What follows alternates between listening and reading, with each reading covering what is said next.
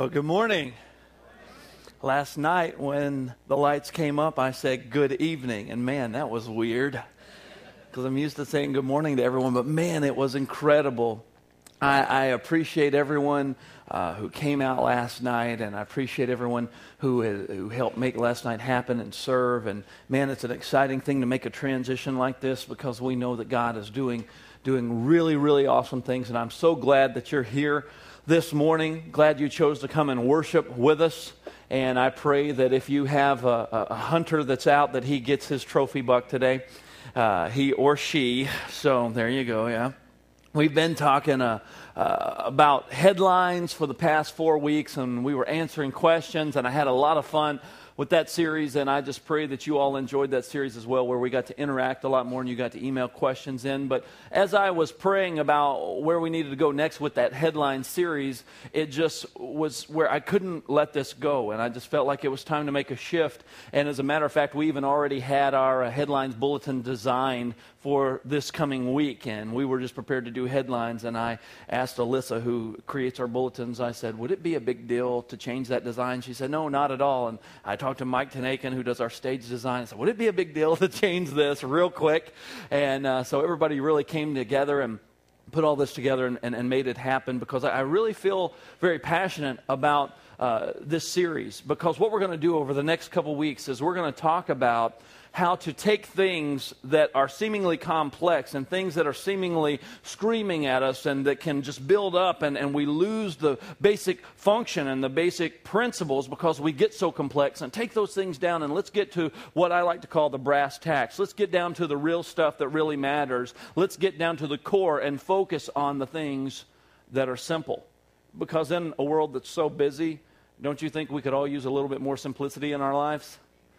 I mean, we could all use a little bit more simplicity. I mean, you think about all the gadgets that we have, the iPhones, the iPads, all of the, things that are supposed to help make our lives easier, when in fact it seems that they only make our lives more complicated, right? I remember there was a study done back in the 60s that said by the time we get to the year 2000, there's going to be enough labor-saving devices and things out there for us to where every person will only work 6 hours a week. How many of you guys are pulling that 6 a week? Yeah, not too many of you. Matter of fact, it seems that we're even more busy. I remember, any of you guys remember Palm Pilots? You guys remember? Let me see your hand if you had a Palm Pilot. Oh yeah, Palm Pilots rocked. They were awesome. Sync it up to your Outlook. I had a Palm Pilot, and I thought I was uptown. And, we started off with our daytimers, then we upgraded to Palm Pilots, and now smartphones, and all these things that are supposed to make everything so simple. In fact, sometimes they make things very complicated because, we get busy having to keep track of all of our apps, and we have an app for this and an app for that. It tells us when to eat, what to eat. It tells us how many calories are in it and tells us, oh, don't eat that. It tells us, oh, now it's time to go walk the dog, and this is how far you've walked, and it's tracking all these things that we can do, and we can play Angry Birds and all these wonderful things, because somebody's got to get those green pigs, those evil green pigs. They stole those eggs, and they're going to pay. But these things that are supposed to make our lives so much easier sometimes make things real complex. It kind of reminds me of Times Square in New York.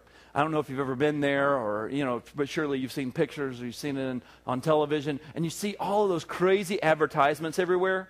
If you're standing in the middle of Times Square and you're looking around, everything is just screaming for your attention. Everything is just screaming and trying to say, I'm the most important, I'm the most important.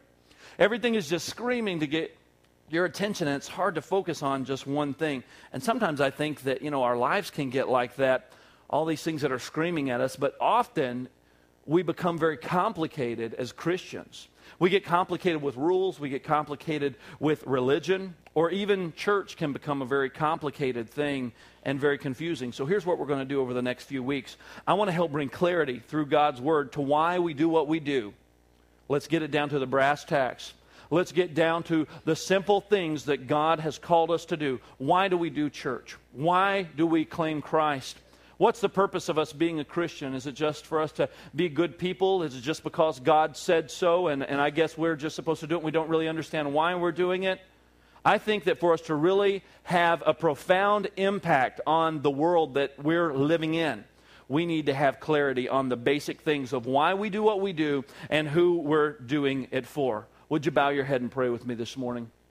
God, I thank you so much for everyone that's come out to worship this morning in your house. And I just count it an honor and a privilege to be able to share your word with your people in this place. I pray that you would just anoint me to speak it with clarity and authority.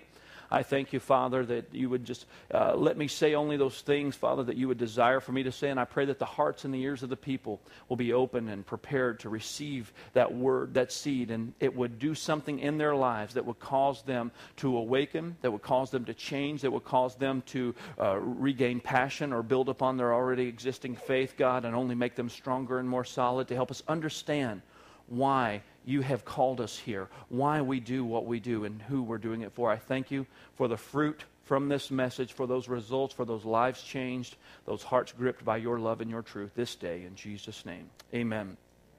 Also wanted to make available to you YouVersion. Just because we're not doing the headline series doesn't mean that we're not going to quit using this. We're going to do this from now on. So if you want to follow along on your iPhone or your iPad or your Android phone or whatever, you can download that app and follow along on YouVersion as well. I want to start off with this, and I want you to write this down. Basic clarity equals profound impact.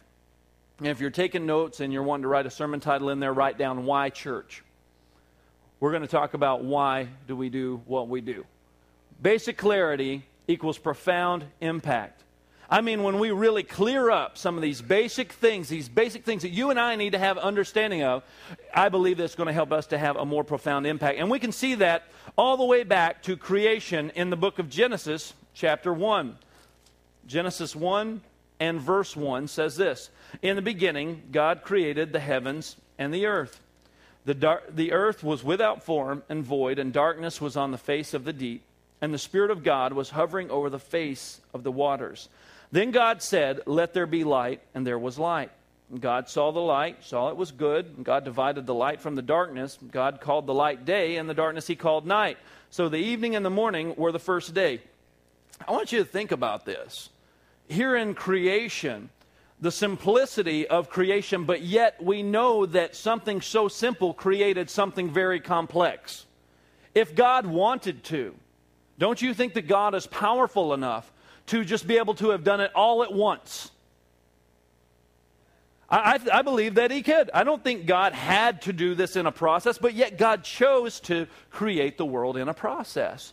He chose to do things in a sequence. And in that sequence that he chose, he did it in a very basic way, but yet out of that basic sequence came something very complex. Think about us. When he created man, what did he choose to create man with? Dust. He said, okay, I'm going to take this dirt and I'm going to make a man. And look at how complex we are. Look at all of the things that make up human beings, but yet it was formed out of something very, very simple. You see, so we can see in God's operation that something very complex in design is founded in simplicity. And I believe that he wants us as his church to be the exact same way. Because we don't have to have 20 different statements or 20 different programs about who we are to define who we are and what we're all about. I believe if we really focus on the things that God says are important and everything filters through that, then we're going to have a profound impact on the world that God has called us to reach. I believe that. You see, the religious leaders of Jesus' day, they were drenched in complexity because they thought, like many of us do, that complexity equals significance. A lot of us think that busyness equals significance. We think, oh, I'm busy. I don't have time for anything. I don't have time to talk to you. I don't have time to go and see you. I don't have time to stop and eat. I don't have time to get my oil changed. I don't have time to do this. All these different things we make excuses for because we get so stinking busy, and we think because we're busy that we're important.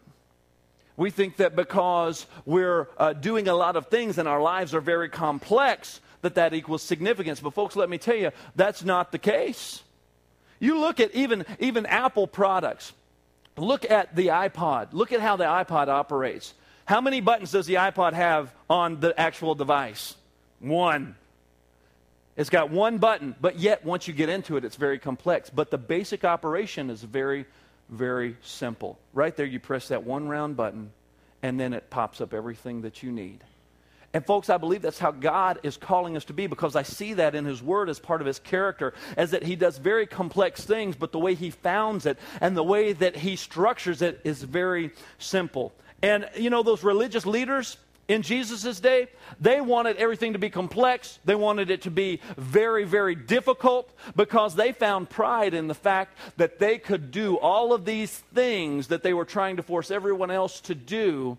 And they thought that they were doing it right and everyone else was doing it wrong. And because of that, they were significant.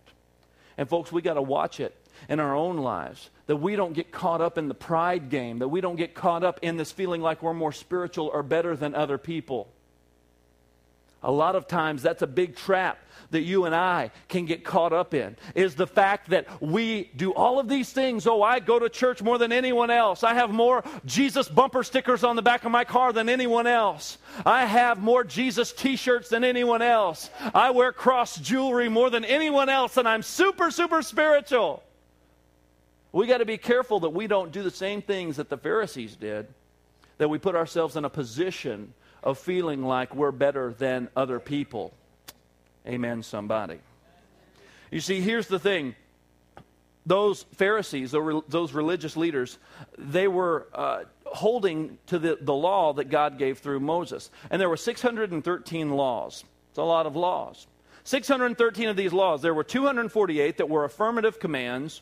And what the Jews believed is that every one of those, there was a command for every part of the body. And then there were 365 negative commands, one for every day of the year. And those were the 613 laws. And here's what those religious leaders would do in their complexity. They would take those 613 laws and they would spend all of their time debating which one was the most important. They would spend all of their time debating on which one was the most significant and how they were right in their interpretation of how it was significant. So they would take this one law that they would try to tell everyone else, this is what you need to do, but this is how I interpret it. So this is point A of this law. And then off of point A, there is this Roman numeral 1. And then there's Roman numeral 2 and Roman numeral 3. And they begin to add all of these things to the law, their own interpretation, and they would teach it to other people. And they would do it in a way that I can keep this. So I'm so spiritual because of what I can do, and you're not because you can't keep all of these laws. And they would put that off on the people, and they thought that because they could hold these laws up, that equaled their significance. As a matter of fact, each rabbi, each teacher would consider their interpretation of the law, they would call it their yoke. That was the thing that they would actually, that teaching that they would put on those who were their apprentices or those that they would mentor. And that yoke, they would actually take that yoke upon them of their teacher. And that meant they would take that interpretation of the law that particular person taught, their doctrine, their dogma, the way that they viewed that law, the way they viewed all 613 of those laws. And they would try and strive to live their lives just like their teacher. And do you remember when Jesus said something about his yoke? What did he say about it? He said that my yoke is what? Easy and my burden is light. He said my yoke is easy and my burden is light. In other words, Jesus was telling those Jewish people that he was talking to that, listen, I'm not like these other religious leaders that's trying to get you to hold all of these things of the law, because if you try to hold all of these things of the law, even if you do every one of them, it doesn't make you right with God. You see, sometimes, folks, we get so wrapped up in trying to do all of the right things that we don't focus on the basic, simple things in life. We don't focus on the basic, simple things that God has called us to and allow the fruit to come out of the focus on those basic things. We get caught up in trying to do all the other things right. Does anybody know what I'm talking about this morning? Jesus brought clarity to these 613 laws in Matthew chapter 22. Because these same guys that spent all of their time debating these laws and trying to make themselves feel important and significant, they came to Jesus with a question. Matthew 22 and verse 34 says, but when the Pharisees heard, Jesus was talking to the Sadducees and he had silenced them. So when the Pharisees had heard that he had silenced the Sadducees, they gathered together. One of them, a lawyer, asked him a question, testing him. A lawyer, an expert in the law. An expert in the law thought, okay, I'm going to figure out, what's really going on in Jesus' head. I'm really going to try to get him to stumble or slip up, because that's what we do with all of our time. We debate which one of these laws is the most important and the most significant, and we argue these things, and we try to put that off on other people and put ourselves up because we're so righteous, because we can hold all of these things in the law. But this is what happened in this circumstance. Verse 35, this lawyer asked him a question, testing him, saying, "Teacher, which is the greatest commandment in the law?" Which one's the best? In other words, the thing that we sit around all day and do, we want to hear your thoughts on this. Verse 37, Jesus said to him, "You shall love the Lord your God with all your heart, with all your soul, and with all your mind. This is the first and great commandment.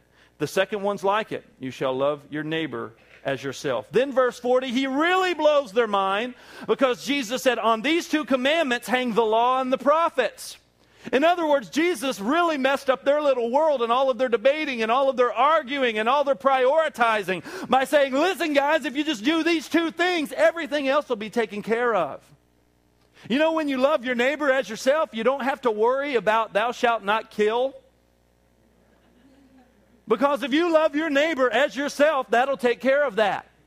Right? You see, if we truly love the Lord our God with all of our heart, soul, and mind, we don't have to worry about adultery or infidelity because we're loving God. And we're prioritizing the things that He wants in our lives out of our love and our obedience for Him. You see, out of those two things, Jesus said, hangs all the law and all the prophets, all of your squandering, all of your prioritizing, all of your debating of importance. If you will just focus on these simple principles, if you will just focus on these basic two things, then everything else in your life is going to stem out of that. And you will fulfill all of those other little pieces and parts of the law that you've tried to put up so high. Because see, here's what the Pharisees did. They spent all their time debating all of these things, and they lost sight of the one who gave the laws. And a lot of times, if we're not careful, we can get so complex in our Christianity, we can get so complex in our own self-righteousness that we're doing the same thing that the Pharisees and Sadducees were doing. We lose sight of the one who gave the laws. We lose sight of the one who died for us on the cross because we're too busy trying to make ourselves feel like we're better than everyone else because we're so holy and righteous and everyone else is such a sinner. Folks, we've got to be careful. We've got to make sure that we're living our lives to love the Lord our God with all of our heart, with all of our soul, with all of our mind, and loving our neighbor as ourselves. Can I get an amen, somebody? So let's move on in this. Write this down. Why do we do what we do? If we're going to strip all the complexity, if we're going to strip all of the busyness, because we know busyness doesn't equal significance, if we're going to strip all that, and we're going to get down to the brass tacks of this thing and make it simple, just like Jesus took all of those 613 laws and made those simple, why do we do what we do? Why do we have church services? Because we're supposed to. Why do we come early and stay late? Because Jesus likes it when we do. Why do we serve in different areas of the church? Why do we sing songs together? Why do we exist as a local church? What's the purpose? What's the simple answer to why we exist? Folks, if we're going to have a profound impact on this world that God has called us to, it's not going to be through us figuring out all of our complex things and trying to be the most complex and busy church in town, because that doesn't equal significance. The thing that's going to help us to make a profound impact as a body, as a church, that God has called us to be, is by us focusing on the simple things that God has called us to. Amen? So if you've got your Bible, turn to the book of Ephesians chapter 4.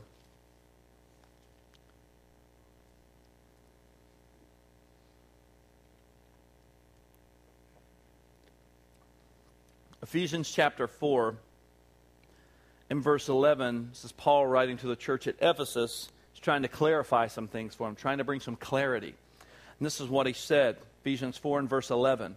"And he," talking about Jesus, "himself gave some to be apostles, some prophets, some evangelists, and some pastors and teachers, for the equipping of the saints, for the work of ministry, for the edifying of the body of Christ, till we all come to the unity of the faith and of the knowledge of the Son of God, to a perfect man, to the measure of the stature of the fullness of Christ, that we should no longer be children tossed to and fro, carried about with every wind of doctrine, by the trickery of men and the cunning craftiness of deceitful plotting, but speaking the truth in love, may grow up in all things into Him who is the head, Christ, from whom the whole body, joined and knit together by what every joint supplies, according to the effective working by which every part does its share, causes growth of the body for the edifying of itself in love. Somebody say growth. Somebody say edify. All right, I want you to think about this. Growth, edify. We see the basic functions of the local church here in Ephesians chapter 4. Because the first thing we see here is that God wants us to be equipped in verse 12. Equipped for what? For the work of the ministry. God wants us to be equipped to do His work in this place, in this arena, but also in our everyday lives. You see, God wants us to take what's been invested and deposited in us and do something with it. Isn't that a profound statement? He wants us to take what's been given and actually do something with it where it will have an impact on someone else's life as well as having an impact on ours. 2 Corinthians 5:20 says that therefore we're ambassadors of Christ. The Bible says we're actually representatives of Jesus Christ here on the earth. And we have to be equipped to do that work that Jesus has called us to do. So we're gathering together not only just to fellowship, not only just to hear a message, but we're actually being equipped for the work of the ministry. Now, in verse 16, I had you say the word grow and the word edify. Now, I want you to understand here that when this was written in the original Greek, that word grow actually means numbers. That means numerical growth. So it is a biblical thing for a church, for God's body, for His church to grow numerically. God wants more souls to come into the kingdom. He wants to see more people discipled. He wants to see more people in His family. Amen, somebody. A lot of times we have this hard thing because of the stigma that's been created. Oh, pastors have tried to make, church all about the numbers and all that thing. And there are times where people get way out of balance and they get so focused on numbers. And folks, it's not all about numbers, but numbers are important. Numbers are important because numbers of how many people are going to heaven versus hell, that's kind of important to God, don't you think? But He didn't stop there. He didn't say that's all it's about. He didn't say it's all about growing. He didn't say it's all about the growth numerically. He also said, and for the edifying of itself in love. Now that word edify is talking about internal. It's talking about us internally growing. So get this. God desires for His church, His body, to grow in numbers and in individual strength. That means He wants us as believers, as a part of His church, to grow ourselves and to be growing individually as well as numerically. That's what He wants us to do. That's part of this equipping the saints for the work of the ministry, because He wants us to grow in understanding of who He is and how to apply the Word and how to live our lives victoriously, how to live our lives in a way that we're loving Him, that we're putting Him first, and that we're truly being an example to the world. But also He wants us to be equipped to go out and to reach others and to bring them into the family of God. And that's what He's called us to do. That's why we've been equipped for the working of the ministry, and that's why those fivefold ministry offices are called to do what they do, to equip the saints for the work of the ministry. Now, look in Hebrews chapter 10 and verse 23. The Bible says, let us hold fast the confession of our hope without wavering, for He who has promised is faithful. Let us consider one another in order to stir up love and good works, not forsaking the assembling of ourselves together, as in the manner of some, but exhorting one another, and so much more as you see the day approaching. He said, now listen, don't not come to church. Don't forsake the assembling of yourselves together, because you need one another. The reason you need one another is to be able to stir one another up, to be able to sharpen one another, to be able to help one another grow in this journey. That's what He wants us to do. He wants us to grow in numbers, but He wants us to grow in sharpening one another. He wants us to grow in us being able to edify the whole body and being able to grow internally and individually so we can have a greater impact for His kingdom. You see, we're gathering together to be equipped to grow and impact this world as our lives are being impacted. God is calling us to grow in our understanding of who He is. He wants us to sharpen one another to expand His kingdom agenda by us growing in number as well. And I want you to write this down, because I want us to really get this. And we've said it before about what we're about here at Word of Grace and what God has called us to do. We're called to love God, love people, and serve the world. We're called to love God, love people, and serve the world. In the book of John, and in the 13th chapter, Jesus says this to his disciples. John 13 and verse 35 says, "By this all will know that you're my disciples if you have love for one another." By this, all men are going to know that you're my disciples if you have love for one another. He said, this is the most simplistic way that I can communicate to you that people are going to be able to identify that you are one of my disciples. Now, Jesus didn't say, people are going to be able to tell you're my disciples because you can quote the entire Bible. Did he? There's nothing wrong with being able to do that, but he said that's not how people are going to know. He said that people are not going to be aware that you're a follower of me, that you're a disciple of me, because of all the awesome bumper stickers you have on your car. You even have that awesome Word of Grace logo on your window. Wink. That you can get at guest services after service today. That's not how people are going to know. Now, people aren't going to know because you walk around with spiritual mannerisms all the time. Bless the Lord. Hallelujah. How are you today? Praise the Lord. I'm doing great. Amen. People aren't going to know that you're a follower of Christ because you can never take a bath because you're always walking on water. And I just can't get in the bath every time. It's ridiculous. I just stand there. Honey, will you get in here? Will you look at this? I'm just so spiritual. That's not how people are going to know. Because you're walking on cloud nine all the time and you're always happy, happy, happy. All the time. Woo-hoo-hoo-hoo. That's not how people are going to know you're Christian. How are you going to know? What's going to be the defining mark? Is it going to be your t-shirt? Is it going to be your cross necklace? Is that how people are going to know? You're an undercover Christian? Is that how people are going to know? Listen, Jesus said that the love that you're going to have for one another is going to be so significant that people are going to know that you're different, that you're just not a regular Joe, that there's something special about you that's going to set you apart. That's how significant this love is going to be. But Jesus said something so basic, something so simple. If you have love for one another, people are going to know you follow me. That's going to be the calling card. That's what's going to be the thing that's going to make them say, oh, I want that. I want that life. I want that type of relationship. I want that type of life because that love that you have, that love that you have, that love that you have for God, that love that you have for people, that love that you have to serve. You see, it's out of our love for God. It's out of that overflow of the understanding of His grace and love for me that causes me to love other people. And that's what lets them know that I belong to Him. I'm talking about real love. I'm talking about genuine concern where we really care about people. Does anyone know what I'm talking about this morning? You see, I'm talking about really caring about others. This is the most important, simplistic way to define what we're called to do. And before we can truly, genuinely, authentically love people, we first have to love God. Now, one of the ways we accomplish this as Word of Grace as a church is by worshiping God together and by growing in our desire for more of Him. We grow in understanding of who He is by hearing His Word taught and by having our faith stirred.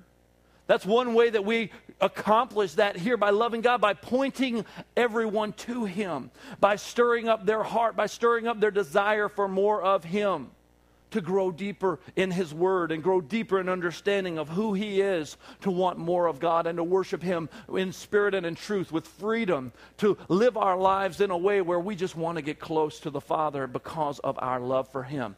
And it's out of that love. It's out of that understanding of His grace, out of that understanding of His forgiveness, out of that understanding of His compassion that He had for me when He sent His only Son to die on the cross, out of that love that He had. For God so loved who? The world. Not just a few, Not just the people that were the star students with the gold stars by their name. No, God loved the world. He loved everyone. Guess what? Everybody is everybody. I used to do that in youth group. Some nights we'd have low attendance, and we were about to start praise and worship, and one of the kids would shout out, "Where's everybody at?" So what are you talking about? Everybody is everybody. That doesn't make any sense at all. Everybody is everybody. Let me tell you something, folks. Jesus died for everybody. He died for everyone. I don't care where you've been. I don't care how far you've gone. I don't care how good or bad you think you are. He died for you. And out of that love that he had for the world, he gave. And out of that love that we have for him, it causes us to emulate his character and give and love people. He's called us to love people by developing relationships and connecting with other believers, showing them that we genuinely care. The only way we can do this is if we love God, though. The only way we can really genuinely do that. Aren't you ready for some real folks? I mean, aren't you looking for people who are real? Isn't that who you want to hang out with? I mean, I don't want to hang out with a bunch of fake people that are just going to tell me what I want to hear. That's not real friends, right? I want to hang out with people who genuinely love me, who genuinely care, and don't just say it. Because anybody can say it. Any church can say we love people. We can make it a nice slogan that we put on a t-shirt, which you can get at guest services.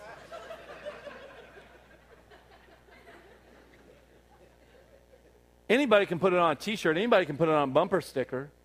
Anybody can flash that on their website. But the proof's in the pudding, right?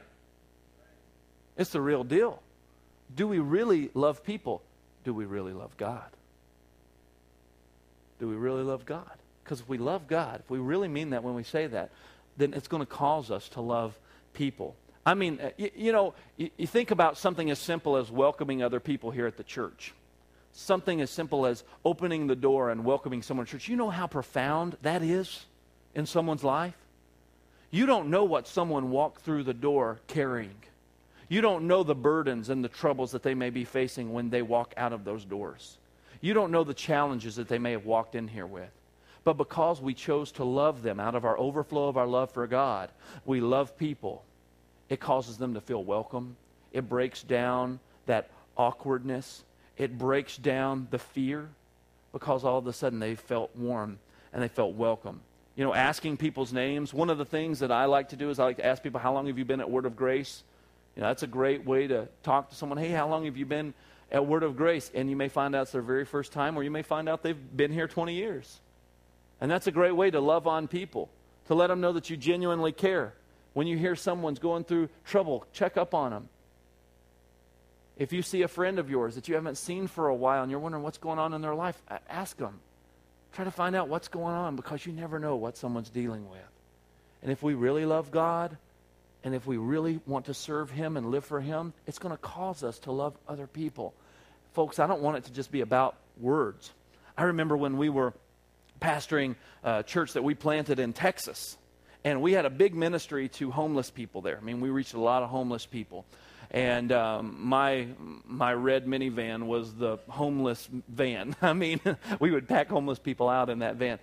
There was such a huge need in Texas there where we lived, in Texarkana was the name of the town. There's such a huge need for ministry to homeless people. Matter of fact, they had a homeless shelter there, and the homeless shelter would sleep about 350 people, and every night it was packed out, every night of the week. And there were still homeless people. You could see them under bridges. You could see them at bus stops, you know, just all throughout the night. It was crazy. Like when it got dark, it's like there were just homeless people all over the place. During the day, they would all congregate in the library. And it was just a lot of homeless people. So we felt compassion to love those people. Now, we weren't the only church in town that had ministry to homeless people. Lots of other churches did.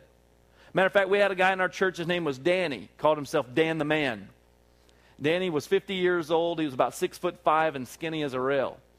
And Danny knew what church had what meal on what day, and he made his rounds. He said, I can go to the Catholic Church on Monday because they serve sandwiches. I can go to the Methodist Church on Tuesday because they serve donuts in the morning, and I can walk over here. And then when in between, to make sure that when the churches didn't have meals available and outreaches available, he said, I can go to the laundromat. I know how to ask for quarters in English, Spanish, and Chinese. And I can go up to the laundromat, and I can ask for quarters, and I'll get enough quarters, walk over to the burger joint, and I'll get me a hamburger because I know I can go there and get a burger. It costs me $1.36. Is all I need, $1.36. If I can just get $1.36, and that's what he'd say, that kind of stuff all the time. He knew how to work it. He knew everywhere to go. Now, there's a lot of people that can do a lot of good things, and folks, we can do a lot of good things as a church. There's a lot of good things we can do. A lot of things we can do to be complex, to try to reach as many people and show them that we love them and all these different things. But let me tell you, when Danny started coming to our church, we really started getting involved in his life. I took him out for his birthday. Matter of fact, I was able to celebrate his 50th birthday with him. Took him to a nice restaurant. I used to take him out to eat when I'd see him on the street, or he would get a quarter or something, or be able to borrow someone's phone, and he would give me a call sometimes. I would try to find him little odd jobs and things like that. But we took a genuine interest in Danny. And we began to love on him and accept him for who he was, and we just treated him like everybody else. And one Sunday, I was preaching. There probably wasn't 15 people there in our little church. We met in a barbecue restaurant, and they were closed on Sunday. And so we were having our church there in a barbecue restaurant, and Danny raises his hand, and I'm in the middle of my sermon. And I thought, oh boy, I'm not sure what's going to happen here, but we'll find out. And I looked at Danny. I said, yes, sir. I said, you have something to say, Danny? He said, yeah, I do. If you don't mind, I'd like to say something. Okay. Sure. So Danny stood up, and he said, I want you people to know something. He said, when I come here to this church, he said, out of all the other churches, he said, that I visit and go see and go get things from, he said, when I'm at this church, he said, I don't feel like I'm homeless. He said, I feel like I'm just a regular person. He said, and I appreciate that. And he sat down. Folks, that's the real, genuine love I'm talking about. I'm talking about real love, where you don't just say it, and we don't just try to give someone something to pass them along and get them out of our way. Or we don't just try to answer that phone and just so we can tell that person what they want to hear so we can get off the phone with them. Where we don't just smile at that person because we know we're supposed to, but we do it because we really love one another. I mean, where we really talk to one another, where we really get to know one another. Don't you think that's important? I think it's important. So let's get weird. You ready? I'm going to put 60 seconds up on the clock, and I'm going to give you a challenge. During this next 60 seconds, I want you to go find someone in this church that you do not know, and I want you to ask them their names. Your heart's beating fast now. Are you ready? Next 60 seconds, go find one person you do not know, and I want you to ask them their name, and I want you to get that name locked in, because here's what you're going to do. After service, wait just a minute. After service, I'm going to give you homework. I want you to go find that person once the service is concluded, and I want you to go ask that person what's their Word of Grace story. Ask them how they came to Word of Grace. You may find out it's their first time here. You may find out they've been here since the church was founded. You may find out all kinds of things and get to know that person. Just ask them that one question. Ask them what's their name. Go find that person's name, and then afterwards, after church, find what their story is. Ready? Go.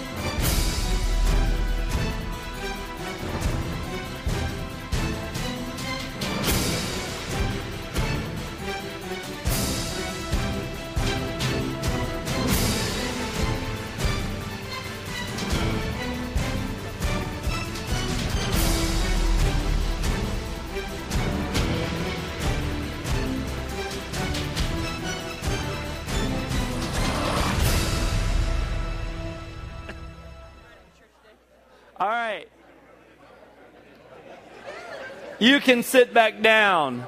Wasn't that fun? There you go. By welcoming others. You see, folks, listen. Loving people is what God has called us to do out of our love for Him.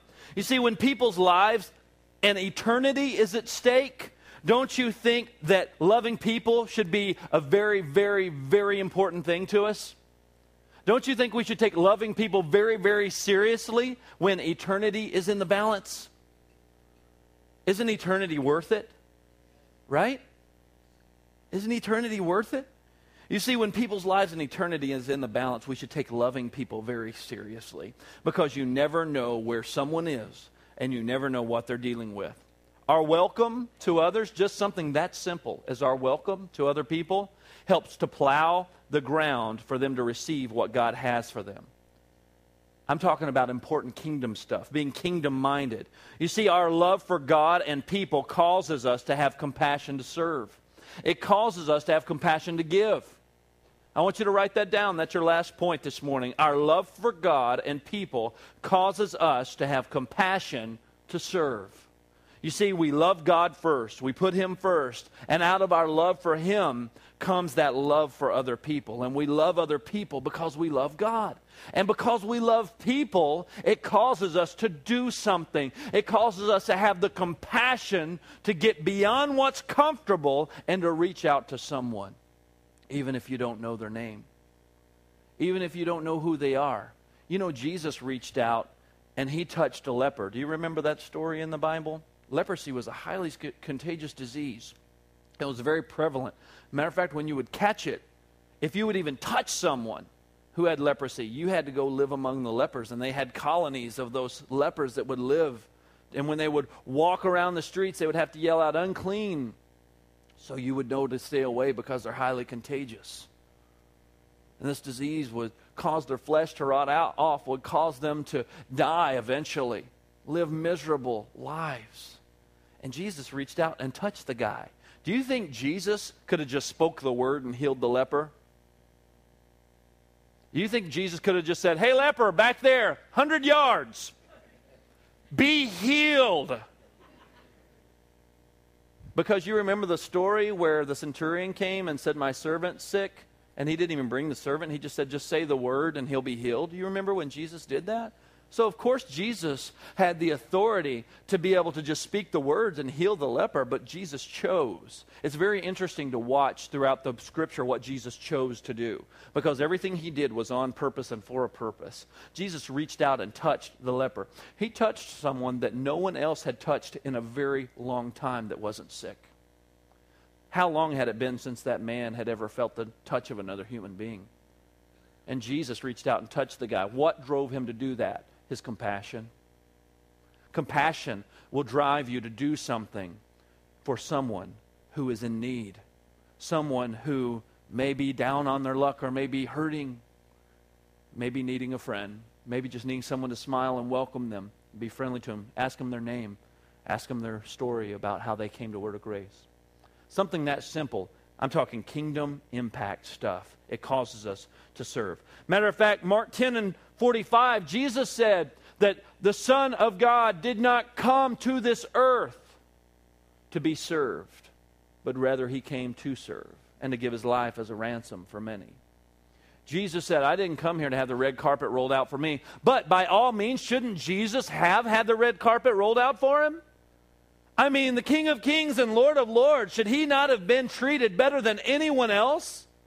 But He didn't ask for that. Matter of fact, the Bible says sometimes He didn't even have a place to lay His head. Born in a manger. He wasn't born in some palace. Born out where you feed your animals and keep your animals. That's where Jesus was born. He didn't come asking for the red carpet. He said, "I'm not here to be served."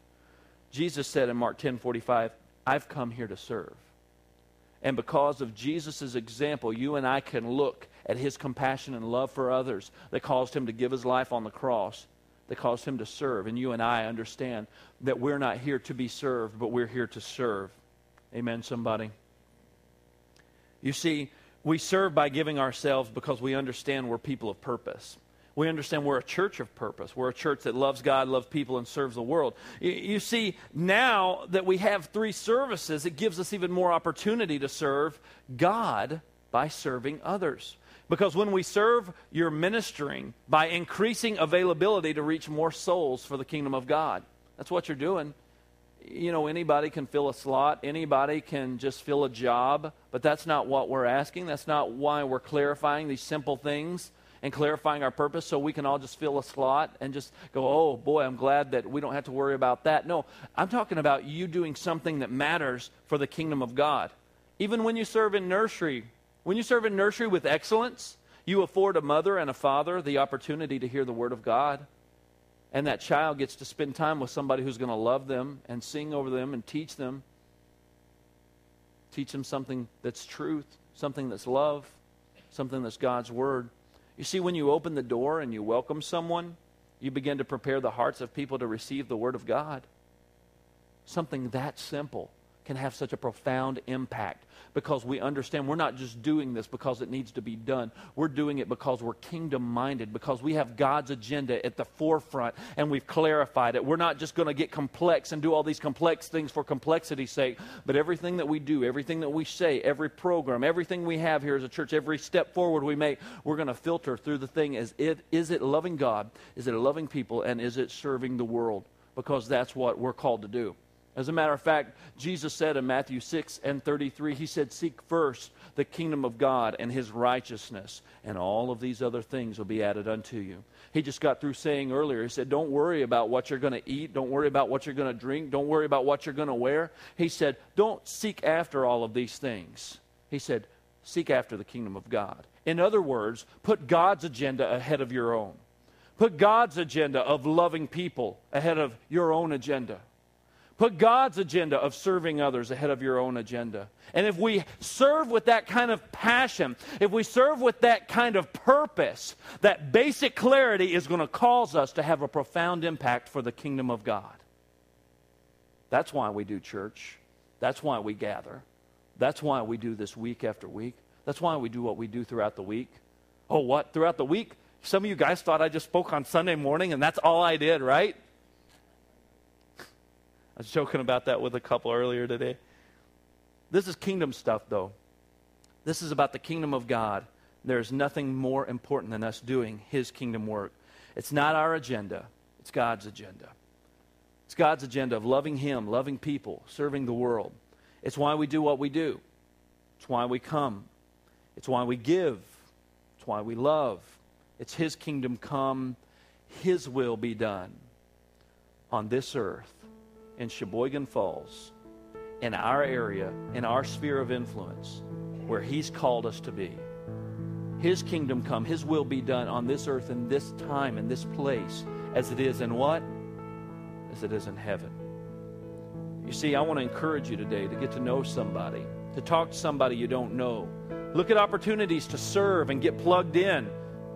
Get plugged into serving others. Plugged into purpose by giving back. Get a volunteer app at Guest Services. Let me tell you, last night at our Saturday service, when I dismissed and people went to go get volunteer apps, we ran out. We ran out because people caught the vision, because people caught the fact that we're not just doing this to do it, to come here week after week. We have a purpose, and it's a kingdom agenda, a kingdom purpose. People caught the vision and they ran out and they snatched up those applications and said, I want to serve because of my love for God and my love for people. Not because we're promoting any man's agenda, but we're promoting God's agenda. Folks, let me tell you, basic clarity is going to have a profound impact on the kingdom of God. Amen, somebody. You see, here's the thing. We need to move forward with simple clarity. We need to move forward understanding who he is, his grace, his love, his compassion for us. And with that simple clarity, let that make a profound impact for his kingdom. Would you bow your heads this morning?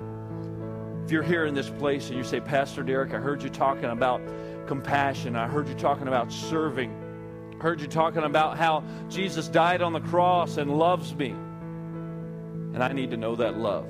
And this morning, I'm ready to give my heart and my life to Jesus Christ. If that's you, you're here in this place, you said, Pastor, I'm ready to give my heart to Jesus. I'm not going to embarrass you. I just want you to simply let me know you're here by raising your hand and putting it back down. Would you raise your hand? Pastor, I need Jesus Christ in my life. I see that hand. I see those hands. You can put your hands down. I see your hands. Anyone else in this place? Thank you, Jesus. More importantly than me seeing your hands, God sees your hands. And God knows. God knows where you're at. He knows what you're struggling with. He knows what you're going through. And He wants to meet you right where you're at. He wants you to come into His family today like never before. So church, would you help me out this morning by saying this prayer with me? Say, Jesus, I give you my heart, and I choose to follow you. I choose to make you the leader of my life, to make you Lord of my life, to be my Savior, to forgive me of all my sins, and to make me new. I believe that what you did on the cross was good enough to make me right in the eyes of God. And I trust in you alone. Come into my heart and make me new. In Jesus' name, amen. Would you look up here? If you said that prayer today,